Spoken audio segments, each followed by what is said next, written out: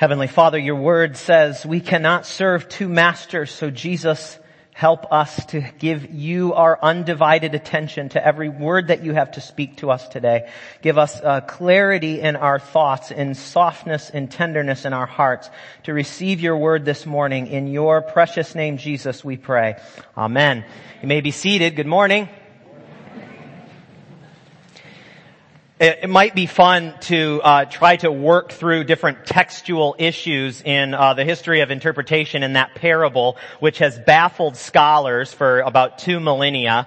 Jesus says, make friends by means of dishonest wealth. And we're like, whoa, what? But I'm not going to do that today because it would bore you. And really, nobody really knows exactly what Jesus means in that parable. But I want to talk to you today about intercessory prayer. What is it? How should we think about it, and how do we do it? When I was 18 years old, on my 18th birthday, some of you have heard the full version of this story. My life was a mess. I was a party animal. I was in a car in Michigan and getting on the freeway at midnight, right 5 minutes after I turned 18. And spun out of control and got into a car accident, totaled the car, broke the back wheels off the axle, the front end was smashed in, and I walked away unscathed. There's a lot more to that story. But my mom told me the next day, my dear Christian mom, who didn't share her beliefs at the time, said, I have to tell you that I was woken up in the middle of the night about midnight to start praying for you fervently. Now at that time I thought, oh, that's like a spiritual thing that mom says. It must be a mother-son connection, some kind of intuition. But I realized that what God was doing was calling her awake to intercede for me on behalf of my life, because I should have died and been separated from God for all of eternity because of the way that I was living. And that was the power of intercession. I have met people and I've felt God call me to begin to pray for them fervently on a daily basis. And a year, maybe 2 years later, they give their life to the Lord Jesus. And so I know by personal experience that intercessory prayer, and we're going to talk about what that is powerful and effective. The wonder of intercession is that it actually moves the heart of God. Andrew Murray, the 19th century pastor and author, said this: we must begin to believe that God, in the mystery of prayer, has entrusted us with a force that can move the heavenly world and can bring its power down to earth. See, we pray that every Sunday when we say, Thy will be done on earth as it is in heaven. Jesus taught us to call down the power of heaven into the earthly atmosphere. And so the point that I want to make today, the overarching point that I want to make to you today, is that our prayers on earth move heaven and affect the transformation of the world according to God's heart. What is intercession? Let's just start with a basic definition. The word intercede means to intervene on behalf of another. To intervene on behalf of another. It comes from a Latin word, intercedere. I don't know if I'm saying that right. I never learned Latin in seminary. But that Latin word means go between. And so a basic definition is to go between something, or to go between someone and someone else, or between something and someone else. And so the biblical definition of intercessory prayer is that we would go between something or someone and God's throne of grace on their behalf, or on behalf of the situation. Go between. Say, go between. It's a very simple concept. Intercession is the means by which Almighty God has ordained that we would call upon Him to act in the world. Mike Bickle, who started a very powerful prayer ministry, he wrote this: God has chosen intercession as the primary means of releasing His power in the earth. Say, my prayer has power. This is amazing. This is another way that God shows us His grace and His desire for relationship with us, is that He actually invites us to cooperate in His purposes in the world and in His mission in the world. He likes when we cooperate. And so intercessory prayer is one of the ways that we do that. Now, intercessory prayer is not us trying to change God's mind about something. Intercessory prayer, what it's doing, it is bringing our wills in our lives into alignment with His will. You see? When we pray for healing for someone, we're not saying, God, please change your mind. We say, God, we know it's your desire that people are whole, so we pray that it would be done on earth and as it is in heaven in Jesus' name. My mom was praying God's will over me that night, that she would stand in the gap for me and pray on my behalf, and so that I would be in some divine way rescued from death that night in that car accident. She was going between. Let's look at 1 Timothy chapter 2 in your bulletins, or if you have them. The letter to Timothy, Apostle Paul, who wrote most of the New Testament, is writing to his timid protege, Timothy, and he's giving him some instructions to pass along to the church where Timothy is pastor, which I believe was in Ephesus, if my memory serves me right. And he's giving him instructions, and he starts like this in chapter 2, first of all. Okay, we need to stop right there before we move on. So Paul says, first of all, this is of primary importance. This has to lay the groundwork for everything else in the life of the church. First of all, I urge that supplications, prayers, intercessions, and thanksgivings be made for all people. You see, friends, prayer must undergird all we do in the Christian life, because it reminds us that all that we do in relationship with our Heavenly Father. You can have a checklist mentality in prayer, and you could pray for an hour through a checklist and actually not be there with God, knowing Him in relationship with Him. So prayer, ultimately, really prayer is about is our relationship with the Lord. We're working in tandem with Him. We're cooperating with Him, His purposes, and praying that His will would be done in a relationship with Him. There's a little acronym there: supplications, prayers, intercessions, and thanksgiving. SPIT. And I thought that's kind of cool. I mean, maybe that's not very admirable, but it can help you remember. But what Paul is saying is that prayer takes many forms. There are a lot of different aspects to prayer. Now, who needs prayer? According to Paul, everyone. All people, the translation I'm reading says. Everyone. It's just a reminder that we need to be praying. You don't have to have a list of all 7 billion names of people in the earth. You would never get out of your prayer closet. That might be a good thing. But it just means to be praying for all kinds of people and all the different kinds of people in your life. You're not just your friends and family, but your enemies too. Probably especially your enemies. Now, he goes on and he says, specifically, I want you to pray for kings and all who are in high positions. So what's he talking about? This is the ancient world, so he says kings. If he was writing to modern day Americans, he said, I want you to pray for the president and all of people who are in government. He's talking about praying for governmental authorities. I want to talk about this for just a minute. Now, you know me, I don't get in the pulpit and preach Republican politics, and I don't get in the pulpit and preach Democrat politics or Green Party or anything else. I preach the politics of the kingdom of God, and that's what I want our focus to be. But the scriptures call us to pray for those who are in political positions of authority, whether we like them or not, whether we agree with them or not. Daniel, in the book of Daniel, he was an Israelite who was deported to Babylon after King Nebuchadnezzar came in and destroyed the temple in Jerusalem and afflicted Daniel's people and then took him into captivity in Babylon. Nebuchadnezzar was a psychopath king who had statues erected of himself and made people worship him. He was a lunatic, a defier of God's people, and Daniel called him Your Majesty. May the king live forever when he addressed him. You see? Because he was serving under him in God's perfect providence.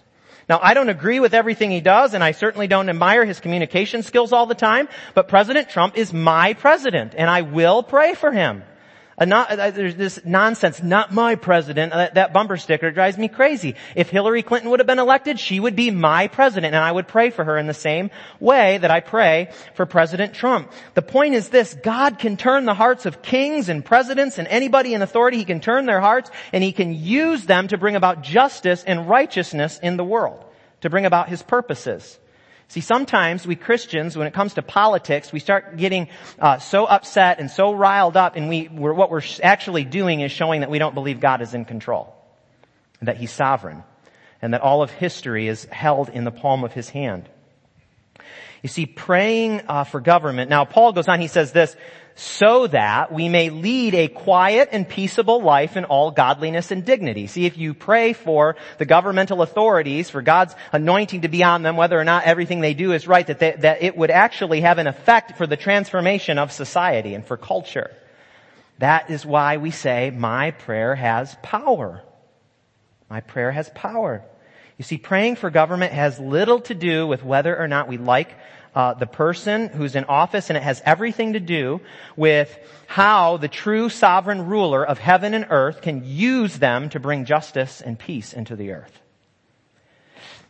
We have to have a kingdom vision when we think about politics. God cares about these things. God cares about local politics and international politics. He cares about justice and righteousness and peace for every person in the world. We're a long way from really seeing the kingdom vision for politics realized, but we'll get there when Jesus returns. But in the meantime, election season comes. We should not be frantic and fearful and anxious about the person that we don't like getting elected. Even if they do get elected, through the power of prayer, God can bring about good and righteous policies to society. He can use people that we don't care for. He can use the opposite religious or the opposite political party that we vote against because He's sovereign. Now, Paul goes on and he says this, just kind of switching a train of thought here. This is good. He's talking about prayer and intercession. This is good, he says, and in your translation it says is acceptable to God, but in other translations I like this interpretation better. It says this is good and pleases God our Savior. You see, God smiles with delight when we have a ministry of intercession, when we come into His presence with thanksgivings, with supplications, praying on behalf of our friends, family, our communities, our nation, when we petition Him to bring heaven down to earth. God is pleased. He likes being with His kids. The Heavenly Father loves to be with His children in that prayer closet. And He's looking for people who will enter into that place and develop their relationship with Him. And in so doing, what will happen is that there will be transformation in the world through our prayer. You see, if we don't have an inward certainty that God is pleased when we pray, we will have no incentive to pray. So it's so easy to have the image of God who's going like this. Yeah. I got a billion other people to listen to today. I don't have time for this. But that's not the image of God that we get in Scripture. It says God is pleased. He's like a father who says, I'm so glad you showed up today. I'm so glad you showed up. Let's work together for the transformation of the world. This is key to growing in prayer. It is a knowledge that God loves when we spend time with Him. A knowledge that He loves you and wants you to come into His presence. It's key. It's foundational to have a passion for prayer. Now, he goes on and he says this. He says, this is good. It pleases God, our Savior, who desires everyone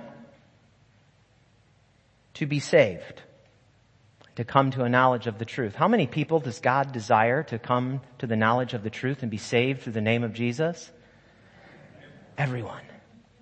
All people. Now, we're going to say more about that in just a minute when we talk about practical ways of interceding. Now, Paul goes on and he says this, for there is one God. Now see, he says for. What he says is, here's the reason intercessory prayer is really important for the church. For there is one God and there is one mediator between God and men, the man, Christ Jesus. You see, Paul says there's one God and there's one mediator between humanity and God. And so, you have heard it said that all roads lead to the same destination, or all spiritual paths end up in the same place. Friends, if you believe that, think about the ramifications of that. That means that Jesus gave His life on the cross for no reason.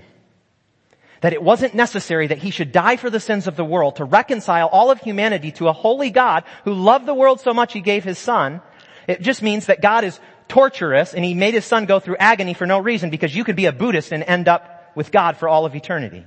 It is a satanic lie that is prevalent in this culture. And I don't mean to preach fire and brimstone, but Jesus gave His life for this world.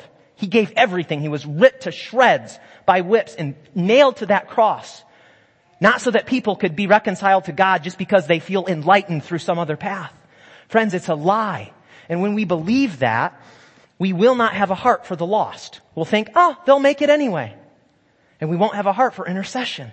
Friends, we have to believe both in the love of God and of the holiness of God, and that it is God's way, and it is God's way who saves humanity, not what humans choose how to be saved. Friends, we are all sinful and all fall short of the glory of God and need to be cleansed by His precious blood.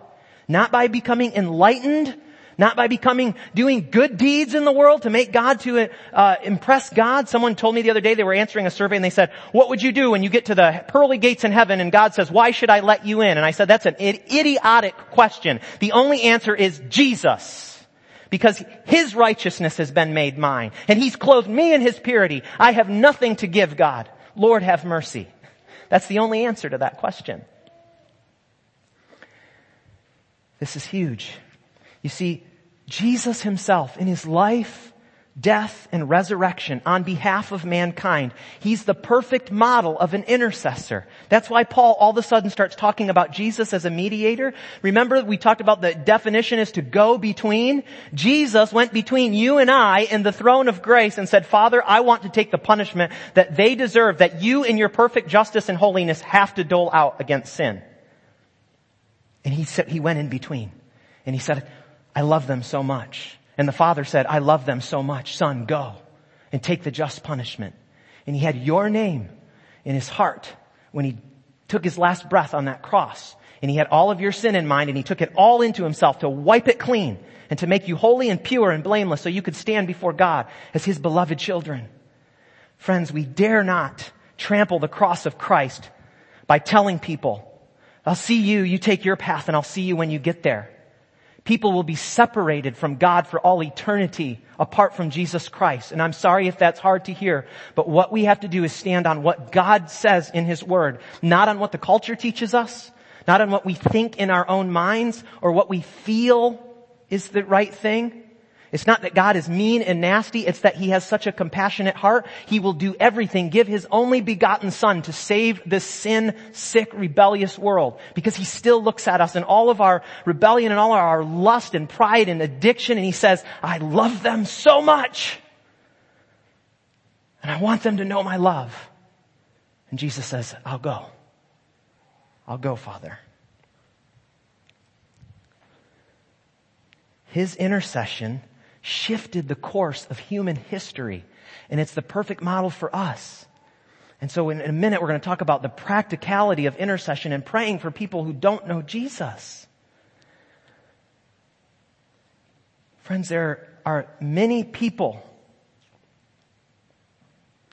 Now, I have something else, but I just feel like the Lord's calling me to shift gears here and to just hone in on this for a minute. There are many people who say, I believe in Jesus. The drunkards on the street believe in Jesus. The people who haven't been to church for 40 years say they believe in Jesus. The people who come on Christmas and Easter but live like the rest of the world, the rest of their lives say they believe in Jesus. But you know what? They don't treasure Him. They don't know Him. There are people who sit in pews like this all of their lives that don't know Him. They know religion. They know their church community, but they don't know Him. Jesus says on that day, many will say, Lord, Lord, didn't I do many wonderful things in your name? And He'll say, depart from me, you worker of iniquity. I never knew you. You see, God wants to know us. He doesn't want your religion or your good works. To hell with our good works. It's the grace of Jesus Christ that saves us and brings us into a living relationship with God, and He fills us with His Holy Spirit. And friends, it is our job as the church to be on our knees interceding for the world around us. Because people are lost and they are perishing. God sent His Son so they wouldn't have to. Because He's such a loving God. And friends, it's our role as the church to stand in the gap and to pray with compassionate hearts and to say, Father, give us your compassionate heart for the world. People are lost. People are perishing. My children, my grandchildren, my aunts, my uncles, my father and mother, they're perishing. They don't know you. Lord, please come into their life. Give me an opportunity to share the truth of your word with people. Oh, how God, if we knew how much God's heart burned with passion for human beings, for every single soul that he created. He loves us so much, friends. When God revealed himself to Moses, he said, the Lord, a God of mercy and compassion, slow to anger and abounding in steadfast love, forgiving iniquity and sins for 1,000 generations, but by no means will leave the guilty unpunished. You see, he is holy and he is compassionate and merciful. So let's get practical for a minute. What are some practical ways that we intercede? There's just 3 that I want to talk about briefly. One is for people to be saved, right? It says God's will is for how many people to be saved? Everyone. God wants hell empty. Do you? He does. And so he says, I need you, church, to pray and to proclaim the gospel in power and word and deed so that people see and know that Jesus is alive. He has been raised from the dead, and that is our only hope. That is our only hope for humanity. And so we pray for the people in our lives that are lost. Who's lost in your life? Your children, your mother, your father, your coworkers, your neighbors, people who don't know Jesus. We stand in the gap for them and say, Lord, have mercy. How can I be a harbinger of good news? How can I be a messenger of good news? Another way is this, and we I've got to mention it, is we intercede for people to be healed. When we stand before someone and we proclaim healing in Jesus' name, we're working as an intercessor. We're in between God and his mighty, merciful healing power, his compassionate desire to heal the sick, and we're saying, may it be done on earth as in heaven. And so in this church, one of our focus and a lot of our ministry is the healing ministry. That's an intercessory ministry. It's amazing. It's such a privilege. Now, here's the other thing. We pray for our local communities. There's a lot of things. These are just a few. But we pray for our local communities. You see, we look around and we see, oh, I don't like what they're doing over here in Maitland, or it's really kind of sad that there's so many homeless people, or that they're tearing down all the subsidized housing and putting up housing that nobody can afford to live in. Well, friends, we need to be the ones praying for our political leaders and the government of our local communities to be people of justice and righteousness who serve the poor and the marginalized and those who are in need, to have God's compassionate heart. We are the people that are called to transform society, but it won't happen. God is waiting for people who will stand in the gap and pray, intercede. Now, God will accomplish his purposes with broad strokes, of course. Jesus will come again to judge the living and the dead. He'll set up his kingdom. He'll be with his people in righteousness and glory and joy for all of eternity. He will throw Satan into the lake of fire. It will be done. But there's so much more that God wants to do in the particulars of life through our prayers. Would you give up 1 hour of television? Start small. Give up 1 hour of television once a week and say, Lord, teach me to pray. Teach me to pray for my community. Give me your heart for the people who are lost in my life. 1 hour. You see the book of Chronicles, there's a beautiful verse that says, the eyes of the Lord run to and fro throughout the whole earth to give strong support to those whose heart trusts him. You see, he's looking out for faithful people, and when he sees one, he says, there's one who's going to cooperate with me. Hallelujah. And heaven rejoices. I got another intercessor. The kingdom is advancing. It's amazing. Jesus in Luke chapter 16, he said, whoever is faithful in a very little is faithful also in much. You see, you don't have to be overwhelmed if you think, man, I don't have a knockout intercessory prayer life. I'm a dud. You start small. Make a list of 5 people. Make a list of a few things in your city that you would like to see change that would be just and peaceful and bring righteousness, God's righteousness. And start there. And make that list longer as you grow in your desire to pray, and you see things happen and you see things shift in your reality because of the power of prayer. Now, here's the thing. As I said earlier, strong and fervent intercession will only come out of us asking God to share his heart with us. Because if we don't have his heart of compassion for the world, then we're just praying checklists. Don't do that. God wants relationship with you. He wants you to be a mighty warrior in the prayer closet for him. And so you just need to go there and say, Lord, I know that what you want is me to develop my relation. I know you want to develop your relationship with me. So teach me to pray, Lord. I'm going to give you 15 minutes today, and I've got to run to work. It's all I've got, and I'm going to work at it, and I'm going to grow. And He will. And He's pleased. He's delighted when we start small. Prayerlessness is one of the greatest tragedies that besets the Christian church today. Honest, fervent, tear-soaked, broken-hearted, joy-filled, boisterous prayer. Where are the people who pray to change the course of history? John Piper, author and pastor, he said this: there's a direct correlation between not knowing Jesus well and not asking much from Him. Some of us have exalted the God of work on an altar. We have sacrificed prayer on the altar of work, or sports, or the television, or novels that are filled with garbage. Things that God's heart grieves over. Where are the people who will pray? Friends, James says, you do not have because you do not ask. You do not have because you do not ask. You see, God's Word is inviting us into a deeper place of intimacy with a Father who cares so much for each and every one of us, who knows every detail of our life, every cell in our body. He's inviting us into deeper places with Him, friends. And as you go deeper in prayer, I promise you, your awareness of the love and the presence and power of God in your life will begin to expand, and you will not help but be a person of joy. Because you are close with your Heavenly Father.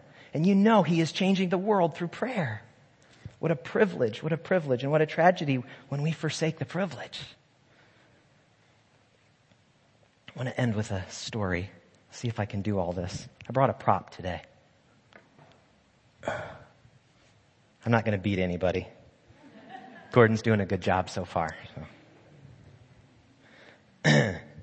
The first century BC, there's a period between the two testaments of the Bible, the Old Testament and the New Testament. Israelites had not heard God's voice through the prophets for a really long time, and there was a drought in the land. And as you know, in ancient world, in arid land, droughts kill people, and so rain was really needed. It had been going on for a long time. And there was a man named Honi, a Jewish man, and he went out in public where there were people around. And he stood in the dirt, and he took his staff, and he made like a math compass and made a circle around himself. And he prayed. He said, Lord of the universe, I swear before your great name that I will not move from this circle until you have shown mercy upon your children. That made some of the people around him uncomfortable, felt a little bit irreverent, but it was humble, but it was confident. And a few raindrops began to drop, hit the ground, plink, plink. And Honi said, not for such rains have I prayed, but for rain that will fill cisterns, pits, and caverns. And a torrential downpour began to flood the earth. And Honi thought, this is too much. And so he said this, he prayed, not for such rain have I prayed, but for rain of your favor, blessing, and graciousness. And the rain became a calm, steady, peaceful flow of water that watered the earth and saved lives. Pastor and author Mark Batterson, who tells this story in his book, The Circle Maker, he says, the greatest moments in life are the miraculous moments when human impotence and divine omnipotence intersect. And they intersect when we draw a circle around the impossible situations in our lives and invite God to intervene. What are the impossible situations in our lives? The people that we think would never, ever, ever become a Christian. The people we think that could never, ever, ever be broken of an addiction. The things in society and politics that are happening right now that are atrocious in God's eyes, that we think, oh, we'll just never be able to see change here. Who will take a staff and draw a circle and stand in the gap and intercede before the Heavenly Father who is waiting for us there? Let's pray. Father, we thank you for this privilege to be people of your word who can stand in this place of relationship with you, Lord.